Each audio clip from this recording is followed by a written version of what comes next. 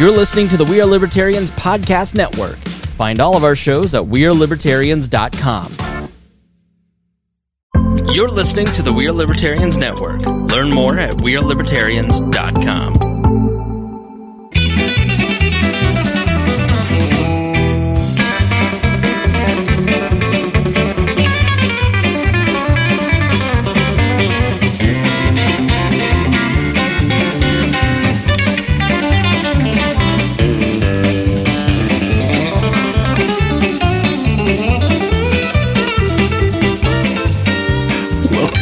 Song of Liberty podcast. This is episode number 257 of the Central India's favorite podcast. I'm Jeremiah Morrill. Today I am joined by my forever co-host, Dakota Davis. How we doing, buddy? That's right. Today's episode features Mr. Devon Guffey. We're going to be talking to Devon about all kinds of things, but mainly with him we're going to be talking about competitive fishing and what that whole entire world looks like. This is all new to me, Devon, in case you didn't know by the questions I put in the show notes. I know nothing about it. We're also going to be talking about the Henry County Bicentennial opened the time capsule. You mispronounced it. What did I say? You said bicentennial. The Bicentennial Committee, they opened the time capsule over the weekend. That's exciting. And then at the very end of the show, we're going to talk about some tornadoes that hit close to home just yesterday, last night. Indeed. So make sure you stick around until the very end. I think that we have some good knowledge that can come out of that, so you'll want to hear it. This show is about our lives in rural Indiana. We're here to push your boundaries and make you think as individuals. Sometimes we'll provoke you. Other times we'll make you laugh. But hopefully you'll always learn something new. If you are a member of our Patreon, you learned about something horrible I accidentally did. It wasn't horrible. It was just it was a learn by mistakes situation. Trial and error. Growing up on the farm. It's horrible if you live in Noblesville. Yep. It's everyday life if you live in Fountain City. So it just depends on your location. So the gravity of the situation. Noted patron and former prosecutor Craig DaCosta. I'm sure he'll listen to it and he'll give us feedback and let us know.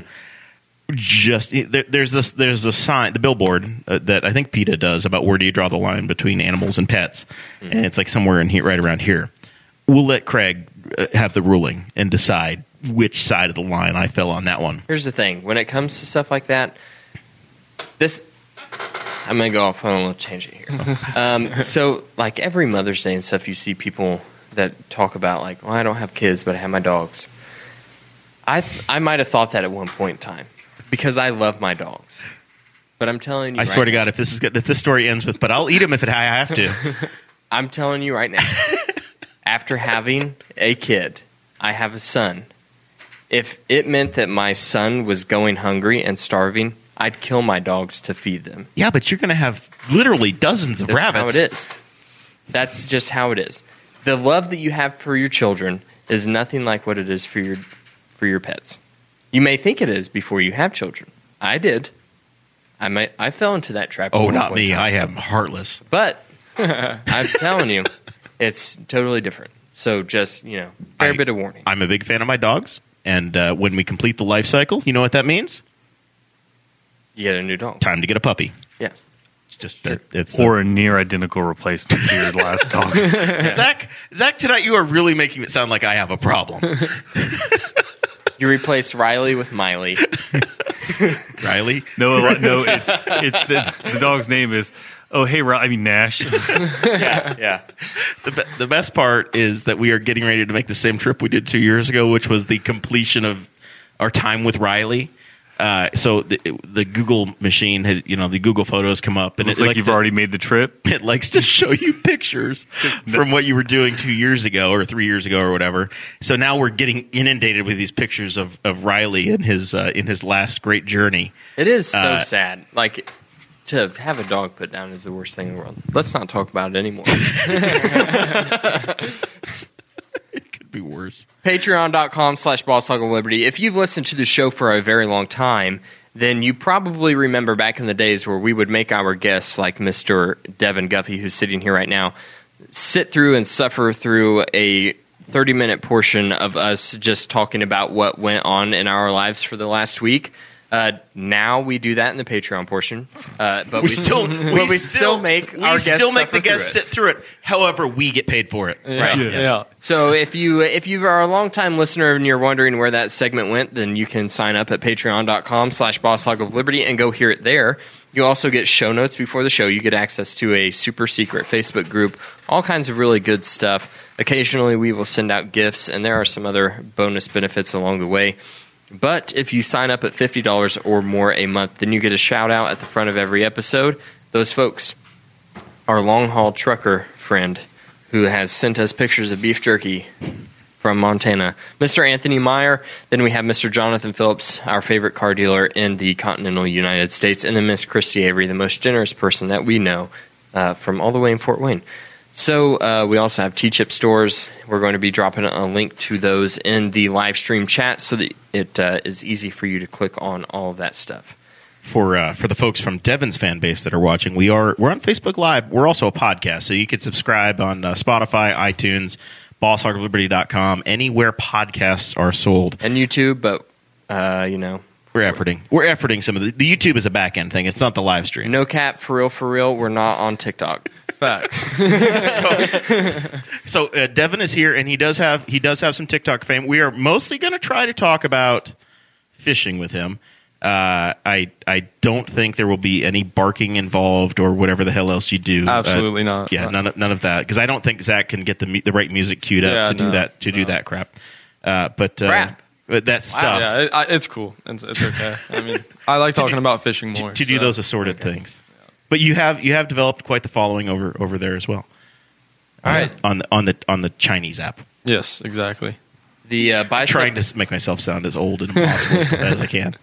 The Bicentennial opened the time capsule. We had Scott Frost and Miss Carrie Barrett. They were on the show last week, and we talked to them about everything that's going on with the Henry County 200 Bicentennial celebration.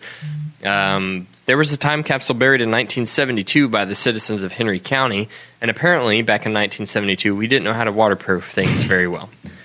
So, Devon, are you aware of this? Did you see that? I watched it. I looked at it on Facebook. I saw all the pictures. Didn't really read any of the words, but definitely looked at the pictures. Top to bottom, left to right, put the sounds together. Yep. The best part was I found out my mom, her summer job was the sesquicentennial. She was the waterproofing and I was administrator. and after they got open, I was like, Jane, I don't know if I'd be telling anybody that you were on that. You were on that committee. So I just insulted your mother. I mean, cool. Yeah, I don't think she didn't have anything to do with that, but that was her summer job. Was just like they had an office just around the corner here in the Church Street gym, and like sold merch and had all kinds of things. She had like thousands of people involved, and yeah, it was like a huge deal for the entire summer.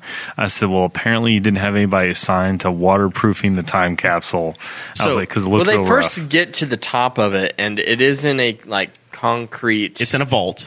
Vault, yeah. Yes. And so then you're like, okay. and then it appears that they use some sort of a box made out of wood paneling. That's just like plywood. It's probably, you walk into a house from the 70s and they have that fake wood paneling up everywhere. Yeah, it looked about like that thick. They probably just used that from a construction site. Yeah.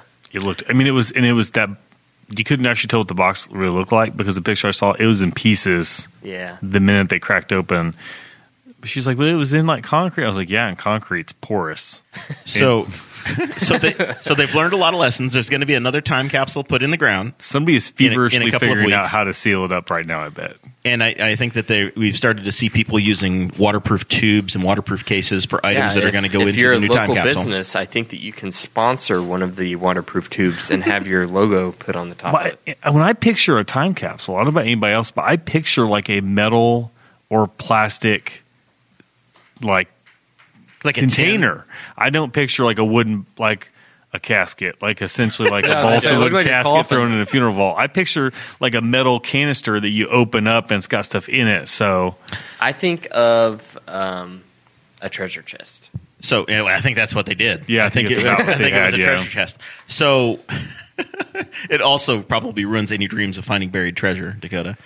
Although buried treasure generally isn't paper.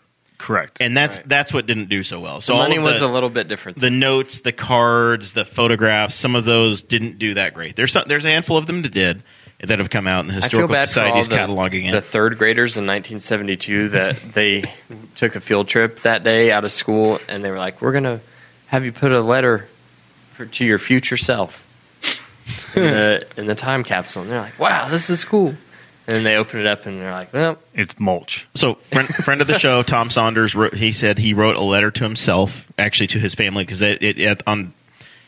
all the politicians gave speeches, and Tom said, I had no idea that I would actually still be alive in 2022, so he wrote it to the family of Tom Saunders of Louisville, Indiana, because he had no expectations of being there.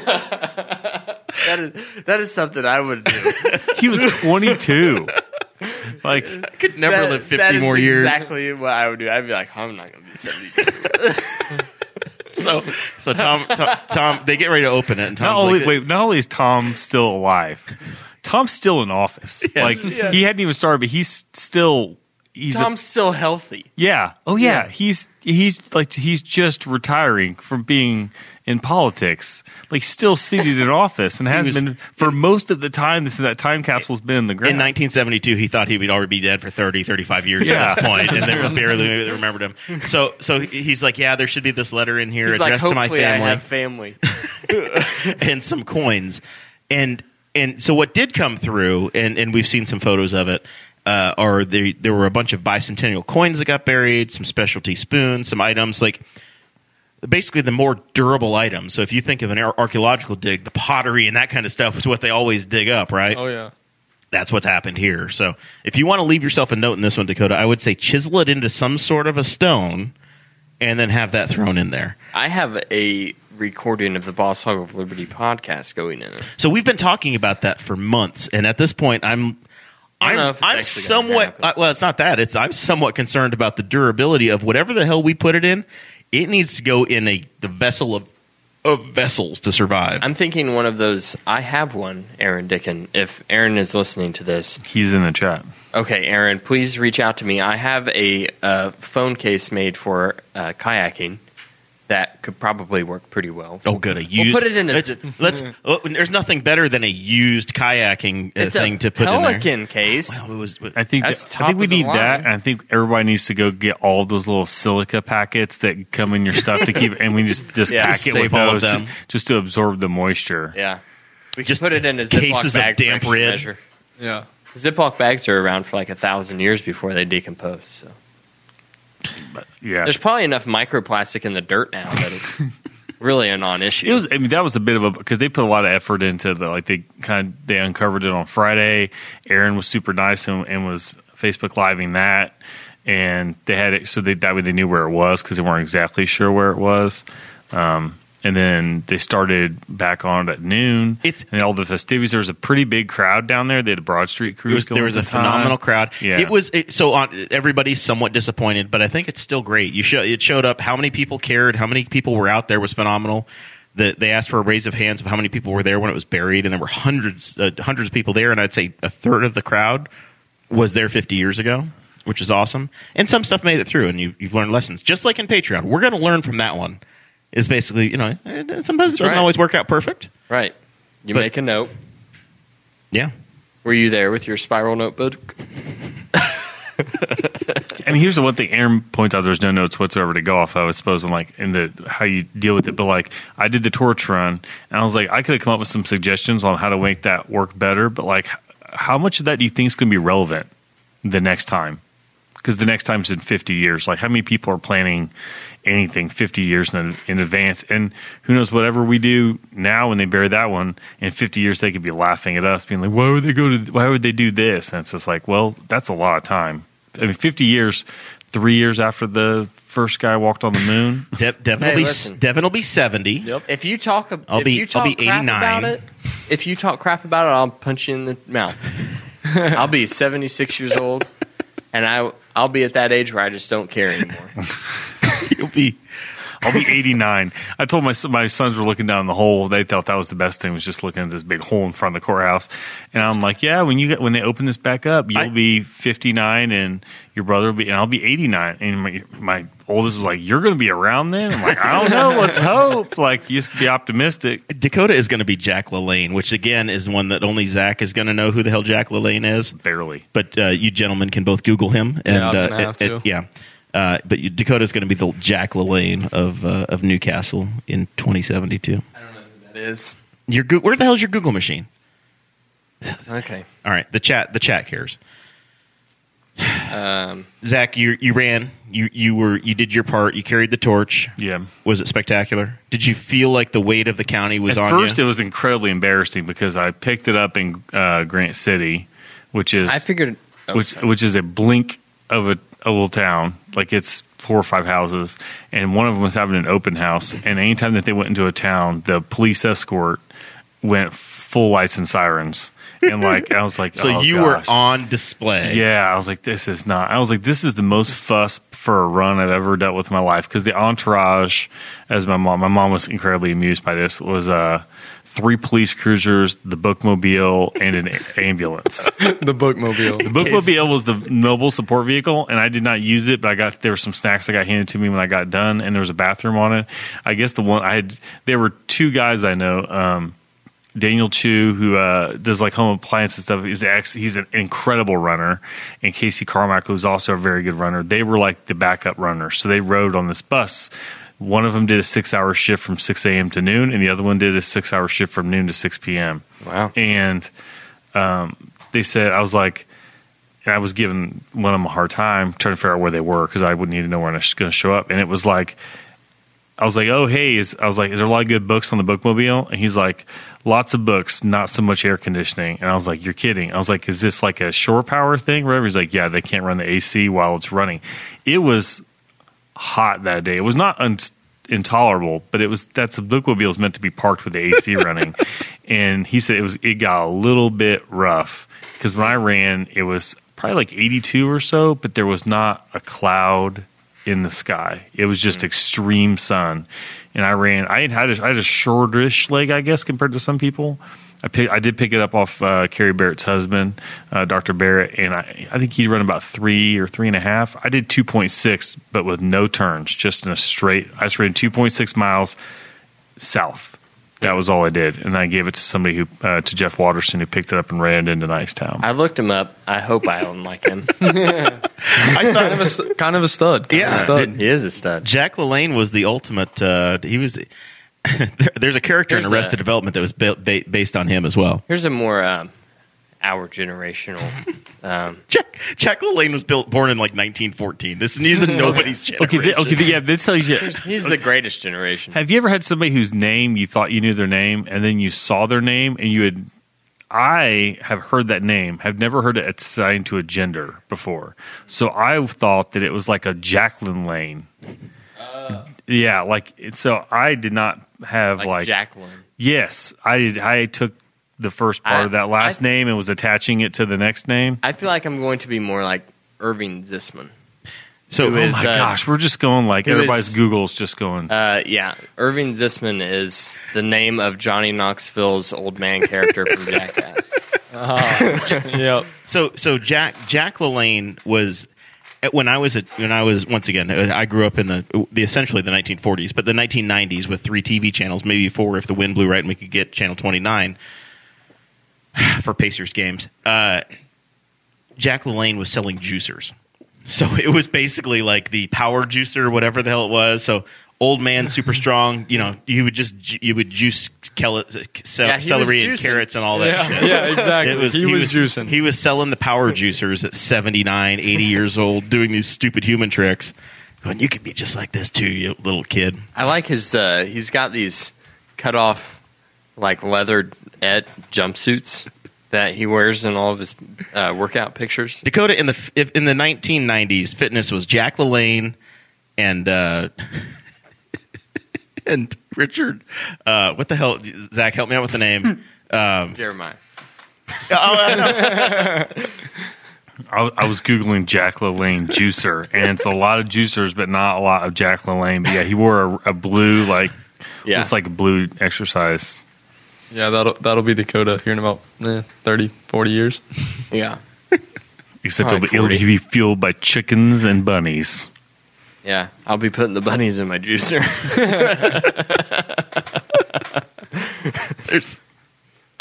I'm trying so hard to work this out. Well, let's talk. Speaking of animals that we consume, let's talk about let's talk to the angler in the room. Oh, good use choice. Richard Simmons. There we go. Zach Lee came up with it. Oh, the two people were Jack LaLanne and Richard Simmons, which are absolutely completely out of. Do you know who Richard Simmons is? Oh, I bet he would if he saw him. Yes, I know who Richard Simmons is. Yes, yeah. It's kind of hard to. He still pops up every once in a while. Richard Simmons was very popular in the early 2000s. Yeah, in the 90s and early 2000s, it's the peak of. He would show up once in a while on Whose Line Is It Anyway? Yeah, and the just was a monster on Whose Line Is It Anyway? With Regis Philbin constantly live with Regis. Just anybody he was on, because if you had a person who could just deadpan and not laugh at whatever he was doing because he'd be just off the wall, it was pretty funny. I'm moving us on to fishing. Okay. Thank God. I love this topic. Better actually. angle. All right. So here we get to the hard-hitting questions. Devon, let's talk a little bit about your past. I mean, I know you're still young, but I'm assuming that you grew up fishing, or is this something that's relatively recent to you? No, yeah. I grew up fishing. Me and my papa used to go out there, Summit, Prairie Creek, everywhere around. I started fishing young when I was in diapers, and I've loved it ever since. And about freshman year of high school, I started getting serious about it. Fished some high school tournaments. Got to go down with Tanner Sharp to the high school world finals down in Alabama. That was one of a kind. So, does Blue River Valley have a high school fishing team? Is it a high school age people get do this? How does this part work? No, so it was actually Henry County Bassin. We put a team together. Dakota Ball, I don't know if you know who that is. Him and my buddy Damon went and fished the Indiana championship. But yeah, I mean, they have high school fishing teams. We tried, it just didn't work out. It went about as well as Blue River football. Yeah. So undefeated, since 1966. But yeah, I mean, it's just been something I grew up with. I love doing it. I kind of got out of it for a little bit. Moved to Florida. It's kind of hard to do it there. It's a different kind of fishing in Florida. Yes. So you got really started in the high school fishing tournaments, but you're not in high school anymore. No, so now I just got back from Florida about a month ago. I'm fishing Tuesday night derbies, with the old guys, just around. This weekend I have a big tournament coming up at Patoka. It's a 2-day top 8 tournament, and I'm fishing as a co-angler. So how does this work? You guys are looking for, you've got a certain number of hours and days, and you're trying to find a 5 bass that weigh as much as possible? Yeah. So you go out there. It's usually 7 to 3, 8 to 3, anywhere. Sometimes they'll do it in the night. You have to get up god awful early. Yeah, 3:30, 4:30. You go out there, try to catch some swamp donkeys. Anything above 14 inches in Indiana. I believe Patoka's 15, but have you fished Patoka before? I did. I fished this same tournament. Fished it 3 years ago. Something down there. It's a gigantic lake. It is. It's a very big lake. Stuff around here, 800, 900 acres. It's you can kind of figure it out. You go to Patoka and you got to have a plan. Yeah, right? I mean you gotta live close. Really, I mean that's a far drive from here. So luckily, the boater I drew lives 10 minutes from the lake. So hoping that gives me something to work with. So you just said that you drew a boater. Yeah, so for some tournaments, there's boaters and co-anglers. So the boater, obviously, it's his boat, and then there's co-anglers. That's the guy in the back of the boat. They basically put all the names in a random hat, draw it. You either get really lucky or not so much. So wow, that's interesting. So that really So you have no relationship with the person you're going to be with, other than maybe talking to him for a couple days ahead of time. Yep. So wow, it's awesome, really, though, because I mean you get to learn a lot. Meet new people. This is Dakota's nightmare. It takes him months to decide he wants to talk to somebody. Yeah, that kind of keeps things fair, though. Yeah, for sure. I mean, in a way, some boaters can kind of suck. They don't want you if you're catching fish and they're not catching fish. It's like what are you doing on my boat? Like they'll position the boat, to where you can't catch them. But all in all, to where you're casting deep and they've got the shoreline. Yeah, exactly. So how much does technology matter in this? Like you've got somebody that you could draw a guy that spent $3,000 on 3D sonar equipment to be able to see in the water, or you could have a guy who has a $74 black and white screen that's this big that can't see anything. Does it matter? It can. It really depends how much time you spend on the lake. So they come out with the new fish finders that have live scope. You can literally drop your bait down. It's like a video game. They'll come up. You'll see the fish hit the bait.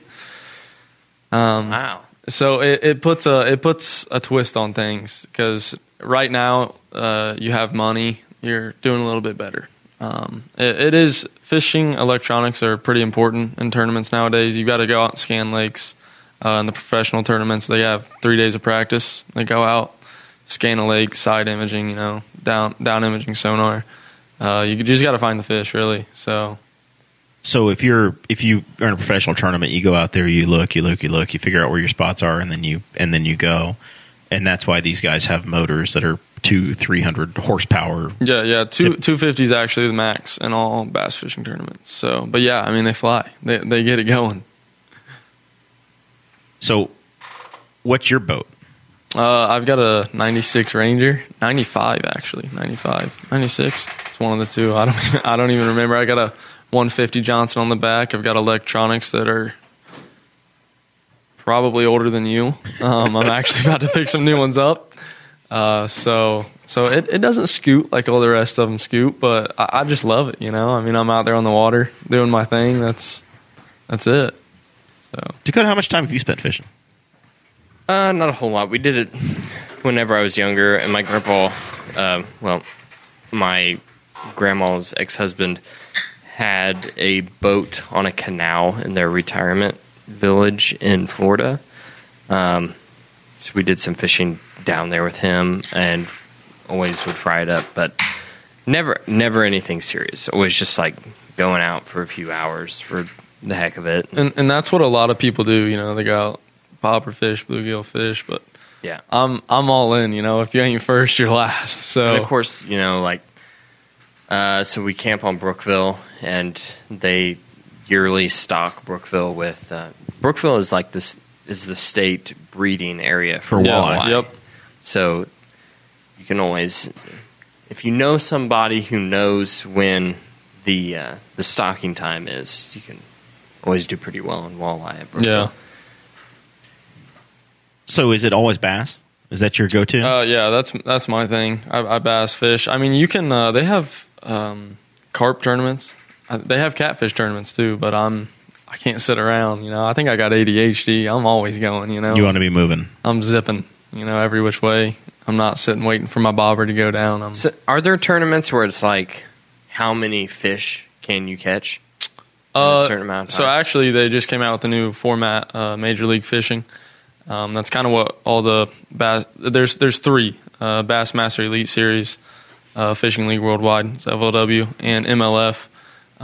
All the guys from FLW and Bassmaster Elite switched to MLF. They have a 1 pound limit. Like the fish has to be 1 pound, and you can catch as many fish. That's basically the new pro circuit. Is you catch as many fish as you can above 1 pound, and they go out there and get them. It's top of the notch. I mean, Jacob Wheeler, he's from Indiana. He's leading today. Actually, I don't know what the results came back as, but he's one of the most winningest professionals right now. So what does it take to become a sponsored athlete if you're talking about becoming a professional angler? Really spending time on the water and obviously posting on social media. You don't even have to post on social media, but obviously that's going to get more brand notice. But tournaments help a lot. I mean, if you're catching fish, people know you're catching fish. You're a good salesman, good spokesman. You can get sponsors through high school. I had a couple little sponsors that helped us out with the high school tournaments. But yeah, I mean, you use their brand. You catch fish with them. You've got to. If you're the MEPS guy, you can't be caught throwing. Zoom. Can't be caught, yeah. So, but I mean, that's everybody does it. Pro anglers, they're gonna They're gonna market their baits. They're gonna shove it in your face.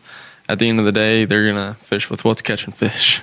So yeah, it's a fun game. It gets stressful. A lot of people don't understand what it does mentally to you. A lot of people think you're just going out there kind of fishing, but it's very competitive. You get to 12, 1 o'clock on a tournament day that ends at 3, and you got 1, maybe 2 fish in the live well. You're freaking out, and in your mind you're like, I don't know what I'm doing. Yeah. So I could see that. Yeah. So what's your go-to? So if you're fishing a lake, you haven't done very much, and obviously you're hoping this time that you're going to have somebody that's experienced on a lake. But are you saying, okay, I'm going to go look at a lake, and I'm going to go fish 15 feet off, look for points, and just you're going soft plastics, you're going top water. What actually catches fish? What do you guys actually do? Well, like spending time on the water, you got to know where the fish are. You kind of got to know their next move. In those 2-day tournaments, you got to know their next move. So, are they shallow? Are they deep? Right now, the spawns are just getting over, so they're suspending. The big mamas are going out deep, ready to go munch on some shad. In the mornings, if it's a new lake I've never fished, I go up throw top water most of the time.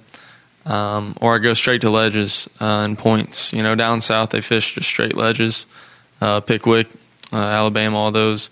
Those are a lot bigger lakes and deeper lakes. So when you're saying this is what people may not think about, or what people are realizing. You look at a lake and you think it all looks the same from up above. Mm-hmm. But if you realize that a lot of our lakes are actually old flooded creeks, so there's a dam built and there's natural terrain. Yeah. And the fish have something that they're looking to do. Yeah, so they're wanting to bunch up where other fish are coming to, So like main bank points, they'll be out of a cove, so there's a cove in the back. Those fish go up there and spawn early spring. They're going to come back out on that main bank point. The water's a little bit cooler. It'll go from about 5-10 feet to 20. And those fish just sit there. Anything that comes hopping their way, and a lot of the lakes down south have current flowing through them. These Indiana lakes up here don't really have much, but that's a big thing. In the summer, you're fishing deep. It's the water's baking. At 80, 85 degrees. Those fish don't want to be up there. So that's my thing. I just kind of follow what the fish are doing if I can. What's the difference between fishing in a river and a lake? There's not too much of a difference, I don't think. The rivers are smaller. They don't have as much. They're always flowing. You just got to find. Since there's current in the river, they're going to find every current break they can. A tree, a stump, a rock, the creeks that go in the back. But other than that, there's not a whole lot different. I guess I'm just kind of like. So going out in the middle of a river that's flowing and just casting your line willy-nilly. Yeah, not likely to get anything. Yeah, unless, like I said, like those ledges. If you can find a ledge right out in the middle, that's the thing. Money. That's what it is at this point. Whoever has the best sonar, they're going to go out there and look. This is a 20-foot ledge. You're not going to catch fish on 20-foot ledge. 5-foot ledge, you'll probably catch some fish because there's a current break right there. Those bait fish are going to come over. They're going to come up over the top, eat it. But it's a lot more tough in the river. Rocky Point, anything in the Ohio River, it's tough. And that's why folks spend the money in the electronics. So people may not realize it, but if you've got a bass boat, you probably have some sort of a GPS system so that you can say, hey, at this exact spot in the lake, this is where the river, this is where the terrain changes. Mm-hmm. So you know that's the spot you want to go. And especially the lakes down south, you almost need GPS. I'm awful with direction, if I had a tail, I'd probably lose it. Devon trying to find this studio in the town he grew up in. He was 3 blocks away and called me completely lost. I put the address in my GPS. You would think I'd know Newcastle better because this is where I'm from.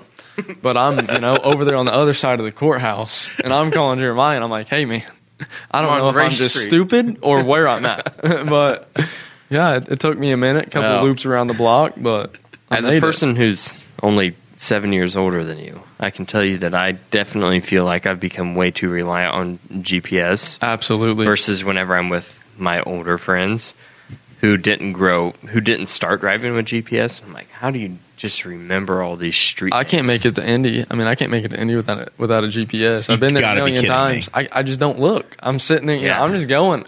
Oh, Turn left. I can and actually 15 feet.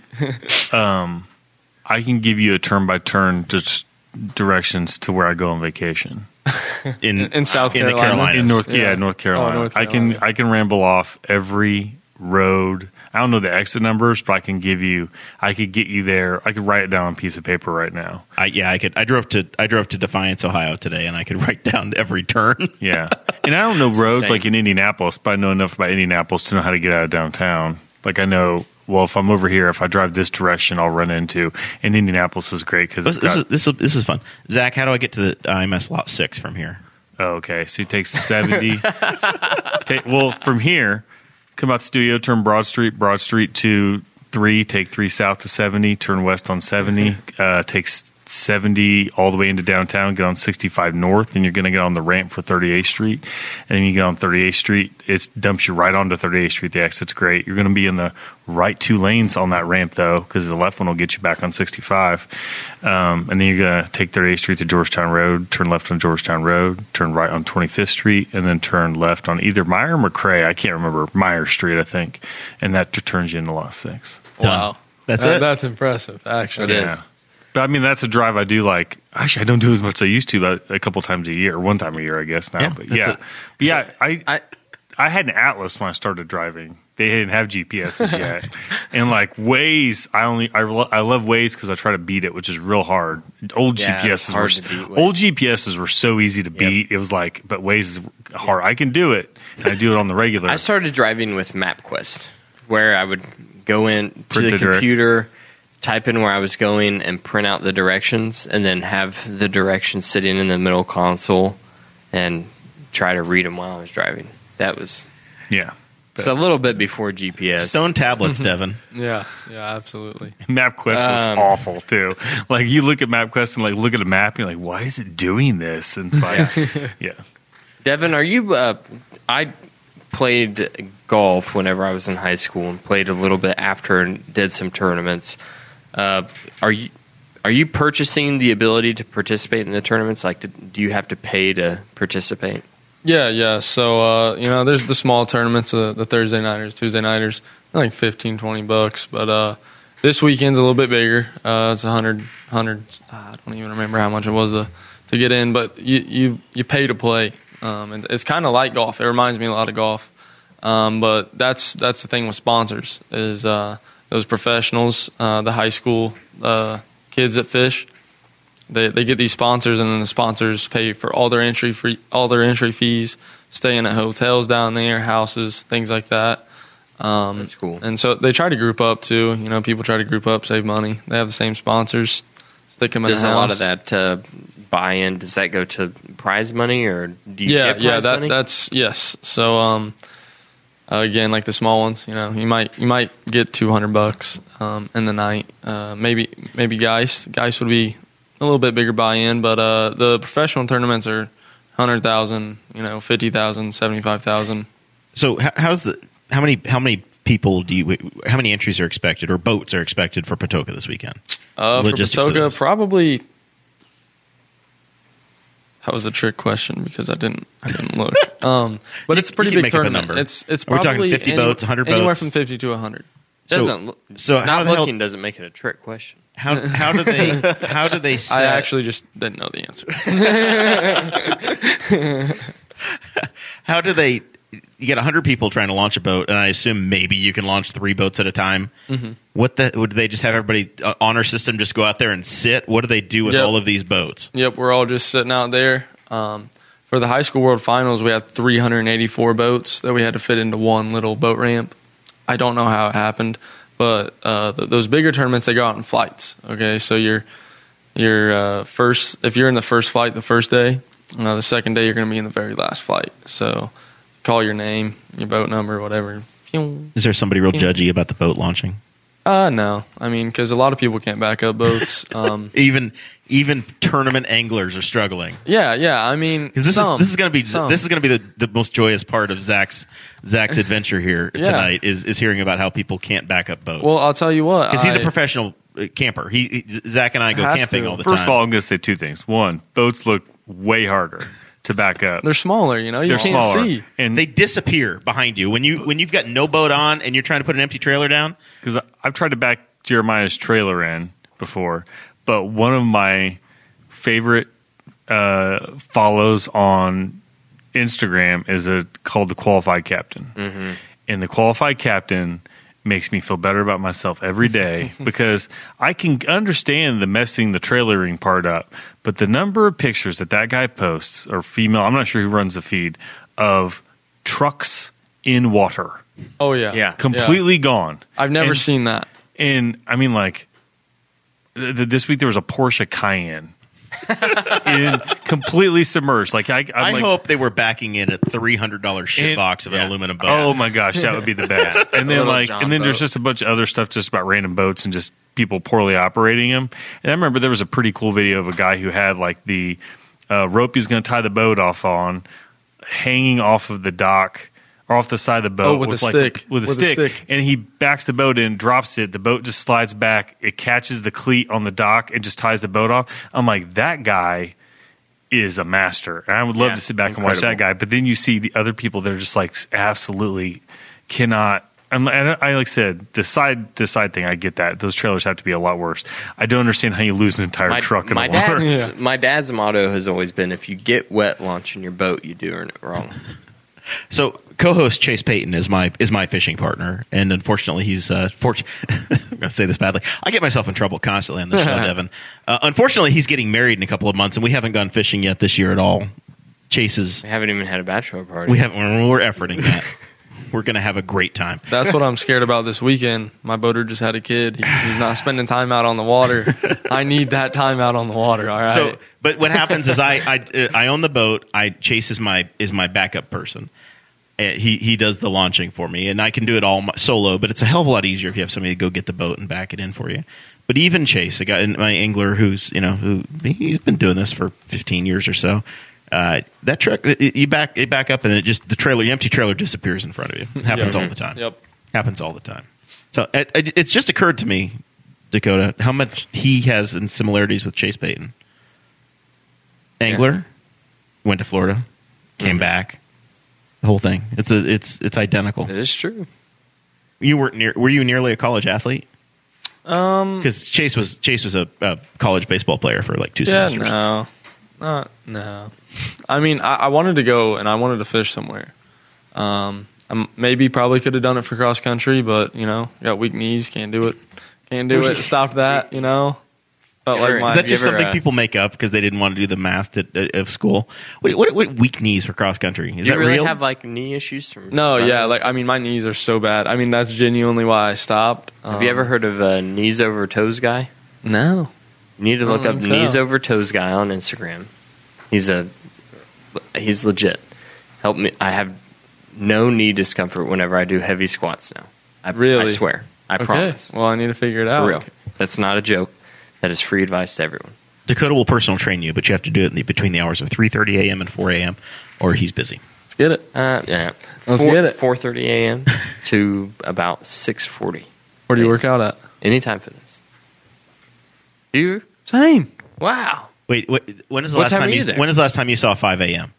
Last time I saw 5 a.m. was he last does Sunday. Fishing tournaments. He's up early. He just said he's up sometimes 3:30 to 4 in the morning. Yeah. Well, this weekend, it's gonna be rough. But I run on energy drinks. It's awful for me, but hey, you're 20. You'll be okay. Yeah, I'll be fine. The sugar-free energy drinks. Actually, yes, Monster, the white monsters. You ever had Discipline Go?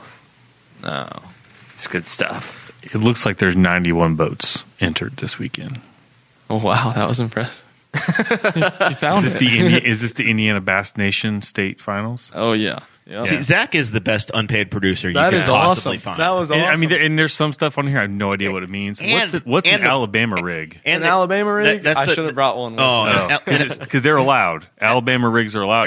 Does it say with 3 hooks? Does it say with Carolina, 3 hooks? Alabama? It just says Alabama rigs. One thing, though, that was interesting, you talked about people going out, it said that there's off limits from Monday, June 6th until the first day. So I'm assuming that means that none of the competitors are allowed on the lake this week? Yes, so a week before the tournament or whatever they say before the tournament, you cannot practice on the lake. Nice. Which is good because it's great for you because you can't get there because it's 3 hours away anyway. You might think you have something figured out this last weekend, but there's a good chance those fish are not going to be there this weekend. Especially with the Indiana weather. I'm assuming the weather, when you talk about water temp, plays a big part, that temperature plays a big part, and like you can't do anything with the Indiana weather in terms of predictability this it's been extremely tough. I came back from Florida thinking, I'm coming out here and I'm catching fish. That's what I do. And I get here and I'm not really catching a whole lot of fish this year. So how serious are folks? If there's this big tournament this weekend,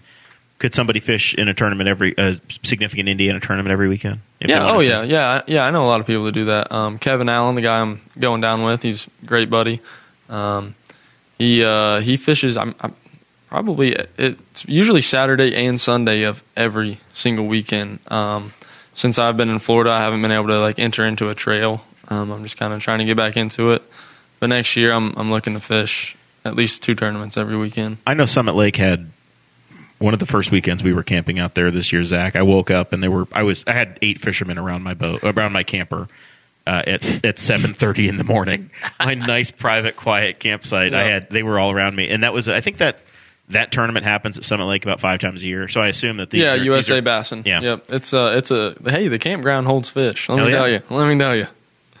So one last question to do with fishing, and do you ever get to keep the fish that you catch during these tournaments, or is that no? Dakota's back to Patreon again, here, everybody.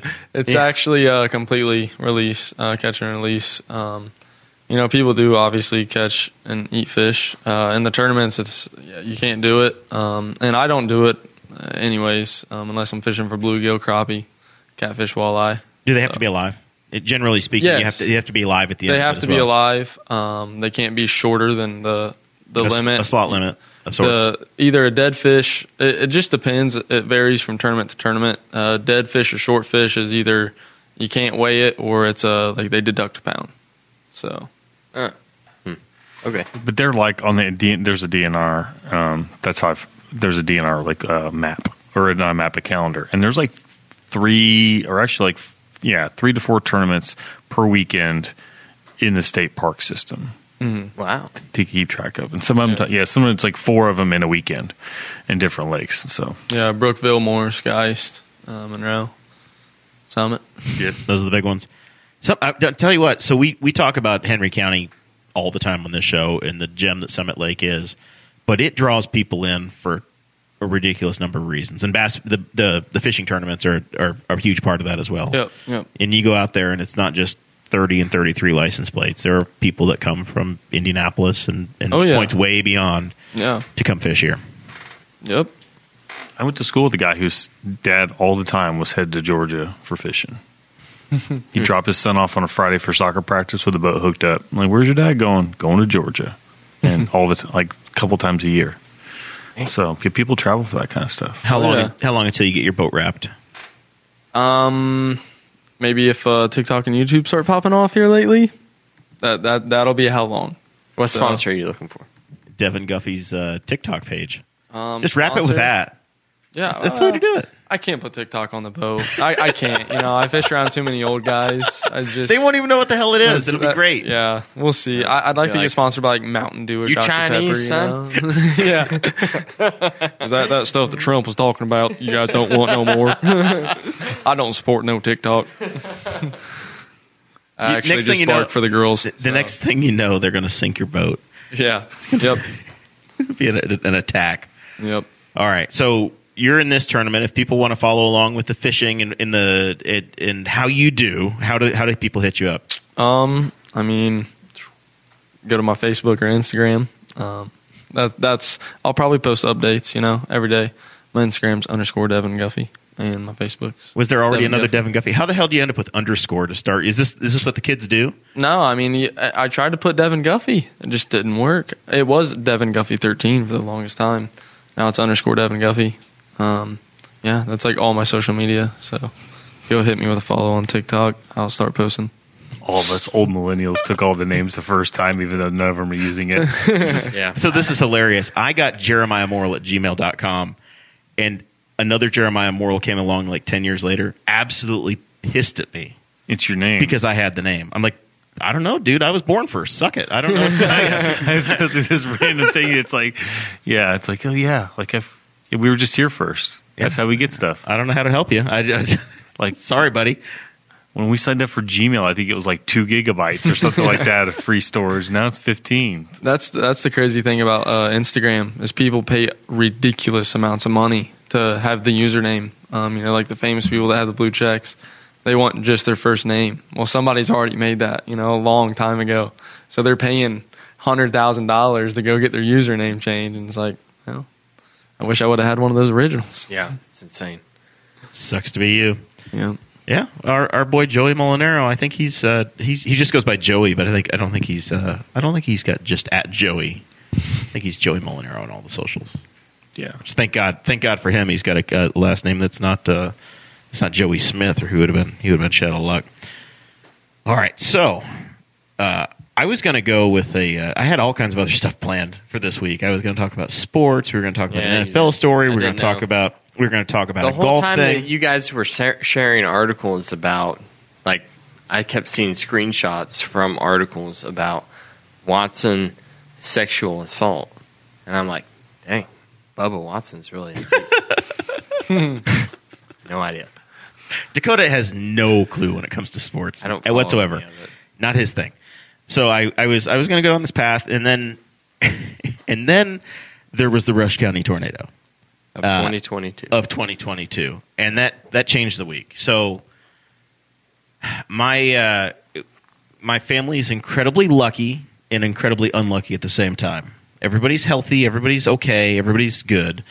But yesterday, about 4 o'clock in the afternoon, Springs thunderstorm pops up, comes about. Posey Township, Rush County, a tornado forms and drops out of the sky and literally drops on my parents' house. What's insane is that you're texting me whenever this happens, and I live outside of Spiceland. I'm not far from Dunreath, not far from 40.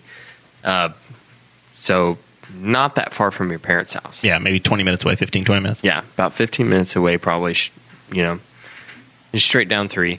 And you're texting me, a tornado just hit my parents' house.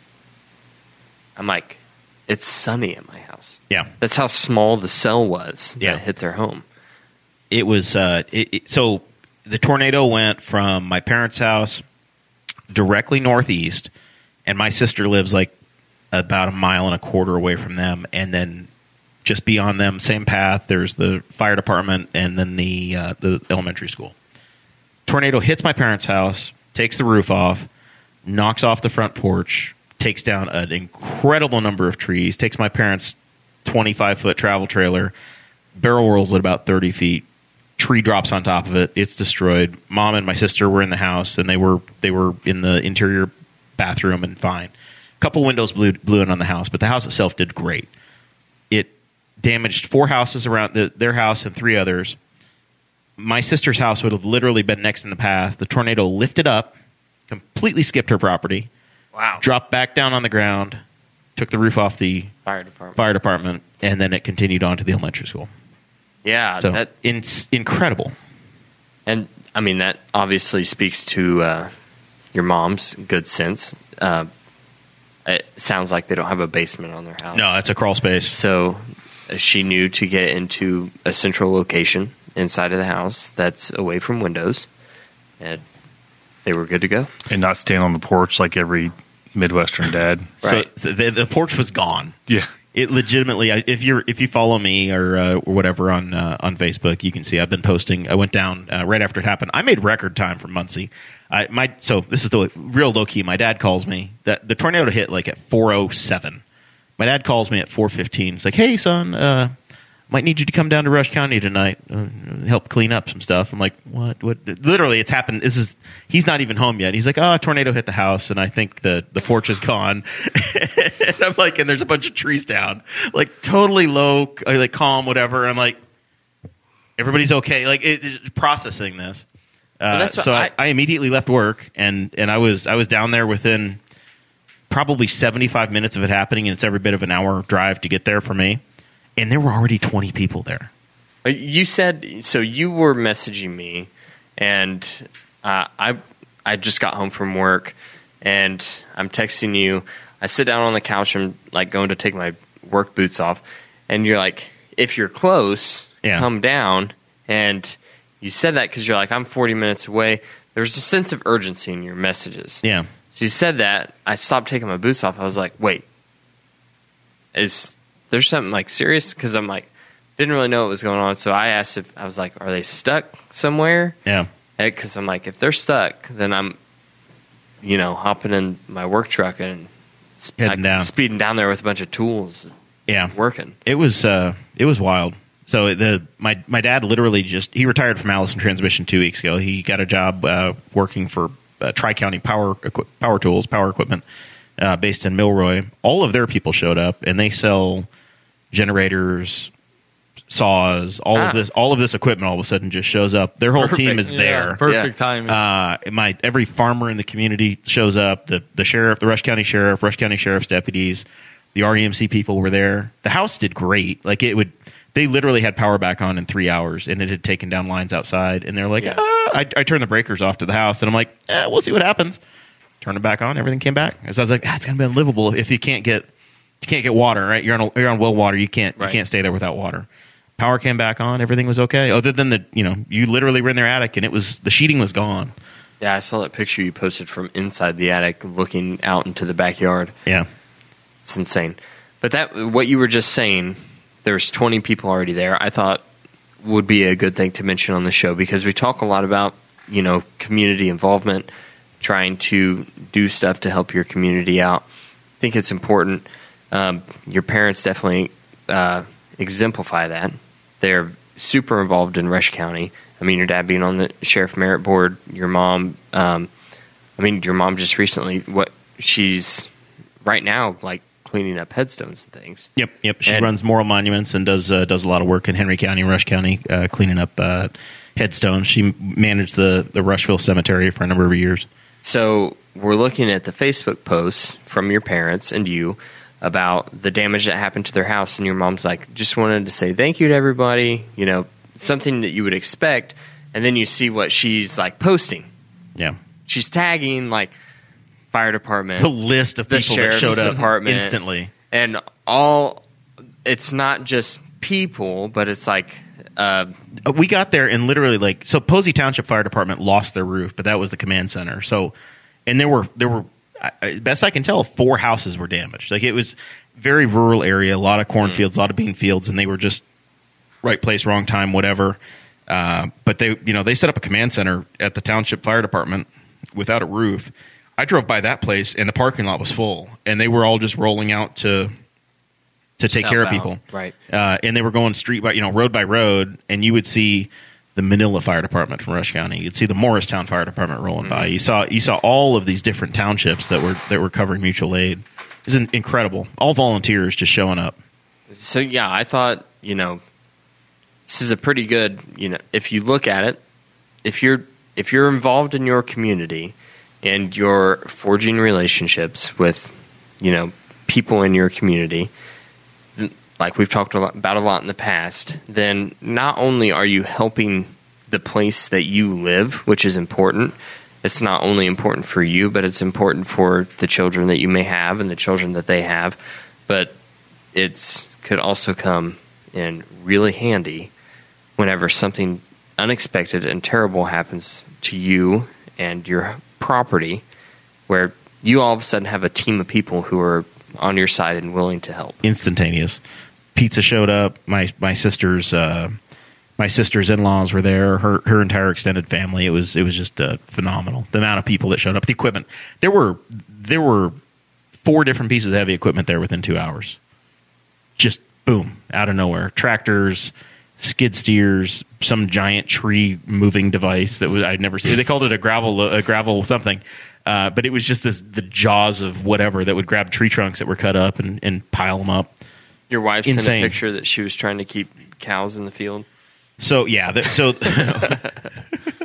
is my the hobby farming deal. My sister kept a couple of cows at their house. My parents have like 7 acres, and maybe 4 of it is high tensile fence.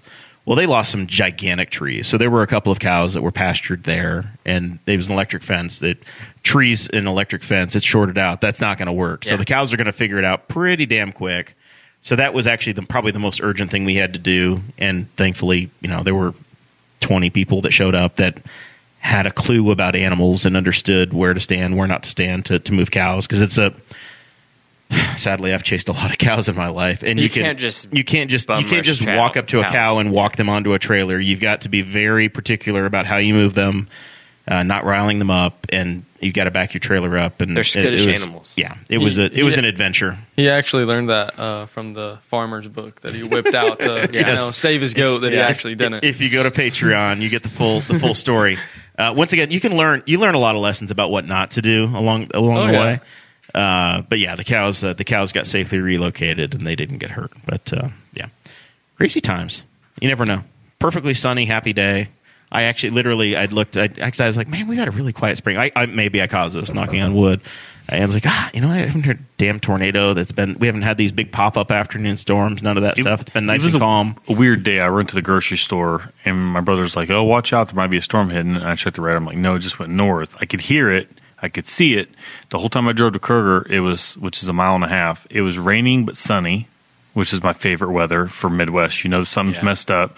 And then when I walk out of Kroger, the pavement's dry. I was in Kroger for 5 minutes because I grabbed 2 things.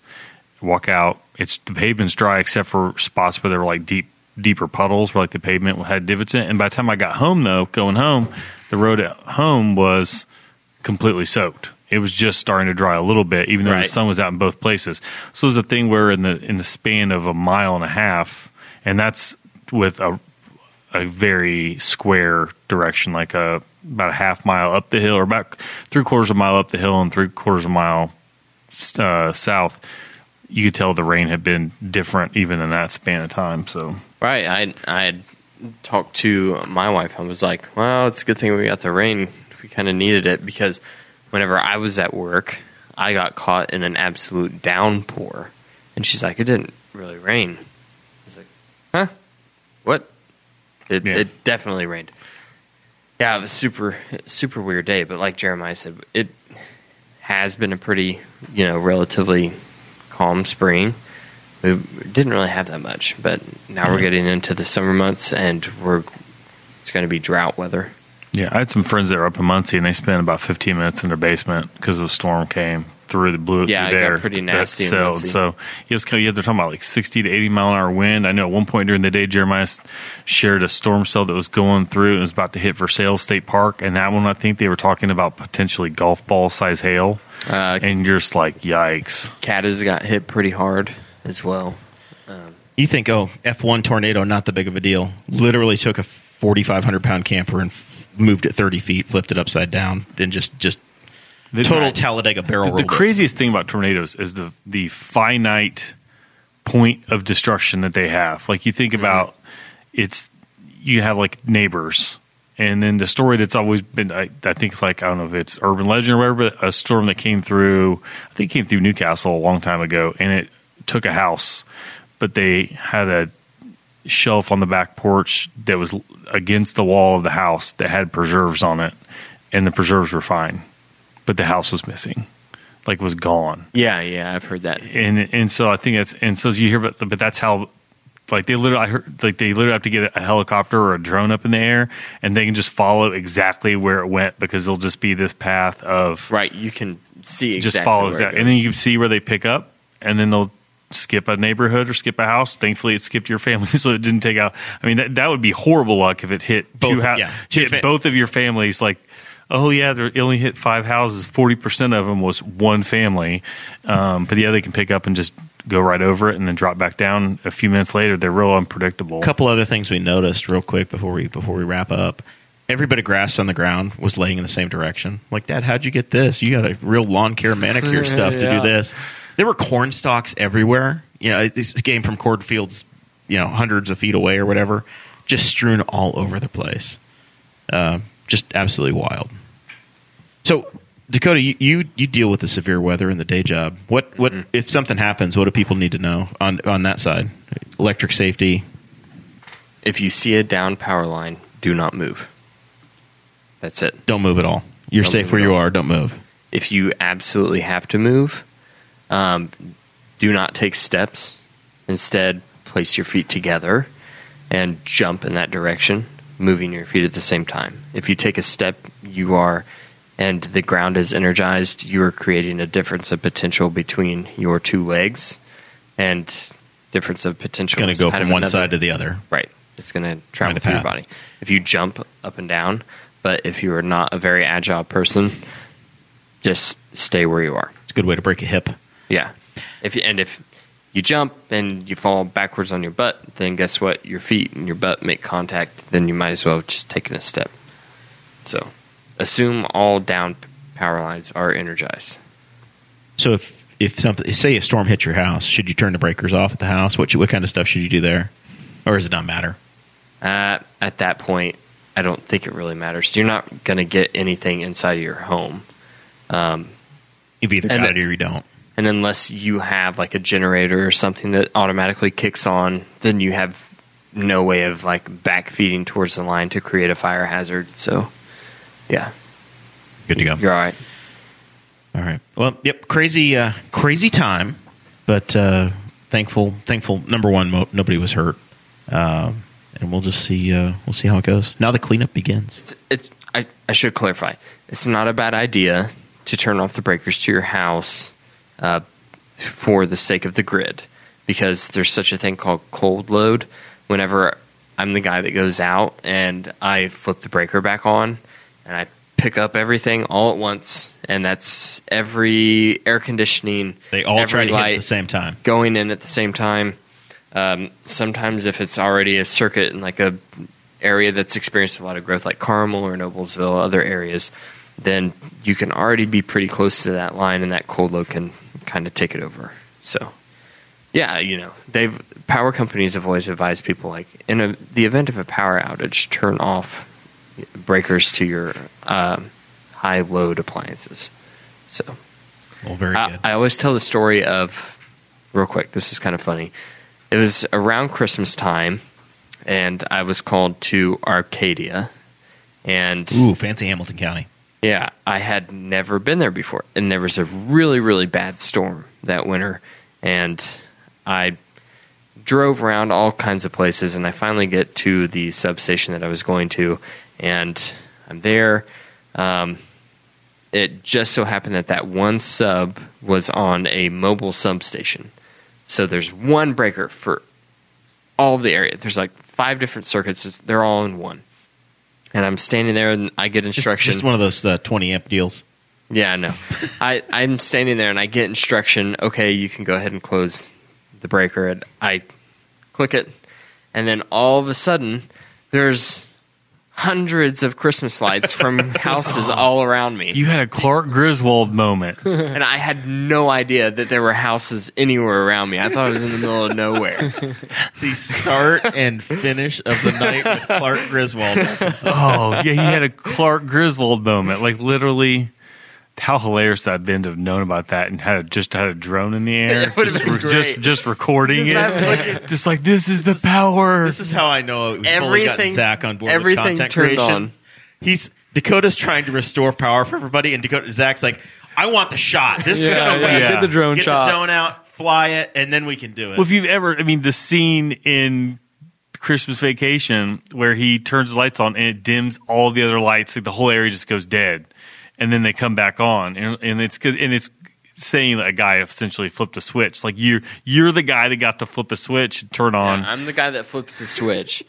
Yeah, you want to talk about a cold load scenario? I've never seen loading like that in my entire life. I was so bad that I called. I was concerned. This doesn't look normal. They're like, it's normal for that area. I was like, okay, well, I'm used to Newcastle, not Arcadia. Yeah. This is where we start to wrap up and get to final thoughts. Devon, is the flip the switch thing still happening on the social medias? The flip the switch challenge? That was the thing 2 years ago. Oh, What is that? I just flipped a switch. Yeah. Nobody does that now. No, I mean, every once in a blue moon. It's social media's trends now. It's okay. You don't have to be nice to him. If somebody does something, that's what everybody else is doing. Well, when did we have Liam Pinheiro on the show? 2 years ago? That was when Liam was on. That was one of his big viral videos was his version of that. That's why I'm remembering that. Okay. Yeah, no. That's There's always a reference. Sometimes it might be from something from the 80s, the 70s, 2000s. Liam isn't even like doing content creation now. He's like flipping houses. Sometimes he will. He still tries to be funny on the internet, but he's pivoted. Like Devon. Yeah, Devon's changed a couple of times. Estate. He's like Gary Vee now. His plan. Gary Vee. I love Gary Vee, dude. I absolutely love Gary Vee. Your plan is just to be an influencer somehow at this point. It's just blank sheet of paper. Decide what's going to happen. Fishing. Yeah, I mean, I'd like to do fishing. I'd like to do vlogging. I mean, something. I don't want to work a 9 to 5. I mean, I don't want to be stuck digging holes in the ground. So we'll see. Nothing wrong with digging holes. Someone's got to do it. Dude, I think vlogging is perfect for you. Yeah. It's something different every day. Well, yeah, my life's hectic. It's crazy. It's fun. We have another Boss Hog alum is the most unexpected vlogger, daily vlogger, 3 times a week vlogger now. But Mark Brim is our he's gone back to 3 times a week now. He worked at Earlham College, and if you didn't know him, he would think he's 63 years old. Drives a truck from before you were born and almost from when I was born. He gave up his college video department job to move to South Dakota, and he's a farmer. So he has started the Clueless Farmer YouTube page. Really? And it's a daily vlog of him he's been out there a year. It's a 1-year anniversary, and it's spectacular. I think it is Zach's favorite channel on YouTube. I'm going to have to check it out. I got behind on it during the month of May, but it's got, he's hilarious. And we're the same age. I'm the same age as Mark Brim, and as much issue as the guy who sat in the seat before me gave me about my age. I was shocked to find out that we were the same age because he's a grumpy old man in a 39-year-old body, and it's hilarious. Mark is, without a shadow of the doubt, the funniest guest that we've ever had on the show. Unintentionally funny. Unintentionally. If he knew that he was being funny, then he could have a sitcom. Oh yeah, he is a character, like a literal character. Like you couldn't have come up with somebody like him out of your brain. Yeah. He's an organic thing. Yeah. It's a funny channel though. Devon, for us and our audience, vlog this weekend. Okay. Put it out there on the YouTube. Okay. We'll get it started. We'll help you promote it. You get it done. We'll help promote it. We'll get I swear to God, Christy Avery will buy a T-shirt tomorrow if you have a T-shirt. Right on. One of the most awesome supporters we've ever had. I said she was the most generous person. She is. She'll do it. She'll do it tomorrow. She rescued. I know we're trying to wrap up. I will save this for the end. Jeremiah, I have to pee so bad. You go do it if you need to. I'm going to let Devon do. I bolted and did it. Let's go. Let's keep it going. Final thoughts, Devon. Anything we need to clean up? Any other stories we forgot? If you want to drag them out 10, 15 minutes, it's totally fine. I've got a bottle here for Dakota. yeah, go under. No, a big thing I picked up on when you were talking about the tornado. You said a lot about your parents, giving out to the community all the time, and how thankful they were for them. I've been reading a book. It's something, I don't remember the name now. It's kind of about the law of attraction, love, health, and money, and that's just kind of what it is. You put good out in the world, and you get good back, especially in the times that you need it the most. So, I that kind of hit home. I've been reading about that, so that that kind of, gave me a big bump. You reap what you sow, right? That's right. All right. So if people want to follow you, _Devon Guffey on all the socials. Yep. That's the official answer. Zachary, any final thoughts? And you can make fun of Galt now if you want to. No, I'll let you talk about Galt. That kind of made my man. Yeah, there's a private chat that is hilarious as how mean people could be, and Chris Galt is the biggest bullseye in that chat. I was going to thank all for the Centennial stuff that happened. Thanks to Nate Lamar for letting me participate in the torch run. I got congratulations from some people for participating, but I'm just like, hey, it's somebody said run. That's what I do. So that was a cool thing to participate in. The torch wasn't too heavy, and it was pressure not to drop it when it was hot and I'm sweaty because it was the actual state centennial bicentennial torch from a couple of years ago. And thanks to all the people like Aaron Dickin and who's done some stuff, and obviously Carrie Barrett and those people, because that's, like I said, it was cool to see all those people downtown. I didn't get to do too much of the Broad Street cruise because I had my kids with me and they were not being nice. Poor Zach had to babysit. I had to babysit and then bail because I wouldn't even sit still. I was like, just sit there in the shade and I'm going to walk around. He wouldn't let me do that. So, but they still got some more stuff coming on that. So keep an eye on the calendars or online, and they've got the basketball knockout competition coming up. We're going to go for a world record in 2 weeks or so. So keep an eye on that for that stuff. But thanks for the stuff that they've done already and for letting me participate in part of it. D-squared. I don't really have anything. Just want to say that I'm glad everything was fine with your parents. You had me worried there. We were all worried, dude. You had me really worried.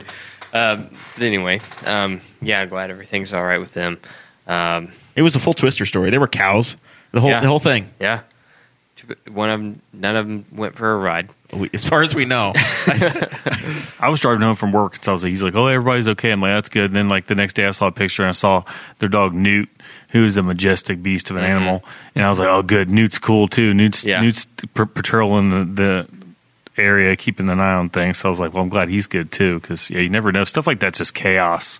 When Newt got mentioned on the Fox 59 News. Newt's a cool dog. The reporter made sure he mentioned that Newt, Tatum, and my mother all wrote it out in the bathroom together. Mm-hmm. Newt's a beast of a dog. I wanted to mention that I saw on my way here tonight, I happened to see a sheriff had someone pulled over on State Road 3. And I looked over and saw our friend John Sproles was the sheriff walking up to a car. So glad to see he's doing good. Good to see that he's doing his job. And also my wife, the Dainty Daisy Tumbler, she has got a summer drop coming up. Biggest drop she's done yet. She's got 20 cups ready to sell. So hopefully she sells out, and it's a good one. I think these are her best cups yet, but we'll see. If you're looking for a custom birthday gift for that girlfriend of yours. That's right. A custom Dainty Daisy cup. I'll hit you up after the podcast. Fantastic opportunity. So your girlfriend's birthday soon? Yeah, this month, 18th, 21st. All right. There's a rush order fee. We'll hook you up. She said they're ready to sell, son. There you go. Dad says they're having a cleanup day at the house Sunday. Check his Facebook post. All are welcome to come. Really quickly, friend of the show, Boss Hog alum, Chris Galt, had the opportunity to go to the Detroit IndyCar Grand Prix. He got hooked up. He got tickets. He was on when they showed the national TV broadcast. They're playing the national anthem, and Galt is standing on pit road with the race team, standing there like he's on a tire changer as the national anthem's going on. And I'm like, they literally let him in anywhere. We love Chris. He's OG. We Are Libertarians from the very beginning. Episode 15 is literally a fight between Chris Galt and Creighton Harrington, and the first massive split in the history of the show. Chris is not the best at vehicle maintenance. So last summer, Chris had a tire go flat on his car. He put the spare on and moved on with his life and drove around on the spare for months. Until that tire went flat. And then there's no spare. And then he's the victim of having no spare. So at the time, I said what was considered to be by everybody in the group chat a heartless answer, Devon. Chris, you need 5 new tires. You literally need 5 new tires. Yep. Chris makes good money, by the way. He's not poor. Chris does fine. 8 months later, He's gotten the opportunity of a lifeline to go to Detroit, to Detroit for the IndyCar race. He was up there all day on Sunday. He's coming back home 11:30 at night. I-69, Fort Wayne, Indiana, hometown of the wonderful Christy Avery. Tire blows out. Chris Galt pulls over on the left side of the interstate in the dark. Against a wall. Against a barrier wall. Goes to change the tire. No tire iron. No spare. Oh. Yeah, no tire iron. He hadn't checked. He said, the people that replaced the spare obviously didn't give me my tire iron back. Oh. So he's told it's a 5-hour wait to get picked up. And then apparently this is a Chrysler town, so I'm not going to pick on it too much, but there's some sort of an issue with lug nut swelling after about 4 or 5 years on a Chrysler 200.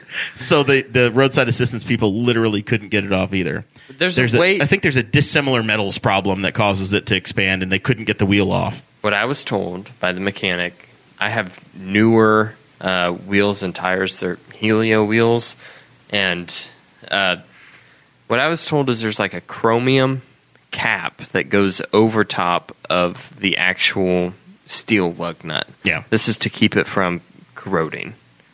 And that will swell if it heats up. Mine had swollen because I had a sticking brake caliper. Yeah.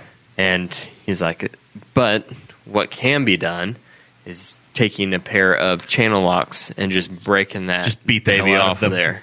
So getting to the steel underneath. The incredible Christy Avery took pity on our friend Chris, picked him up, and then he got to buy himself 4 to 5 new tires that next morning, Monday morning, and did make it home safe. Allegedly, he only bought 4. Oh. And poor Christy Avery, she was just out of isolation. Right. Because I saw a post earlier on Sunday. She's like, I'm finally out of isolation, and then she has to deal with Galt. Well, you've been in isolation that long. Desperate for anybody. All right, next week's show, we have Councilwoman Betsy Mills coming on. Betsy was heavily involved in the time capsule, but the main thing we want to talk to her about next week is she just did some humanitarian work where on a whim she flew to Poland and spent a week over there helping out some Ukrainian refugees in the war. So I said, man, that is something interesting. We've got to talk to our girl Betsy and see what's going on. So with that, we thank you guys for tuning in, and we will catch you next Thursday night.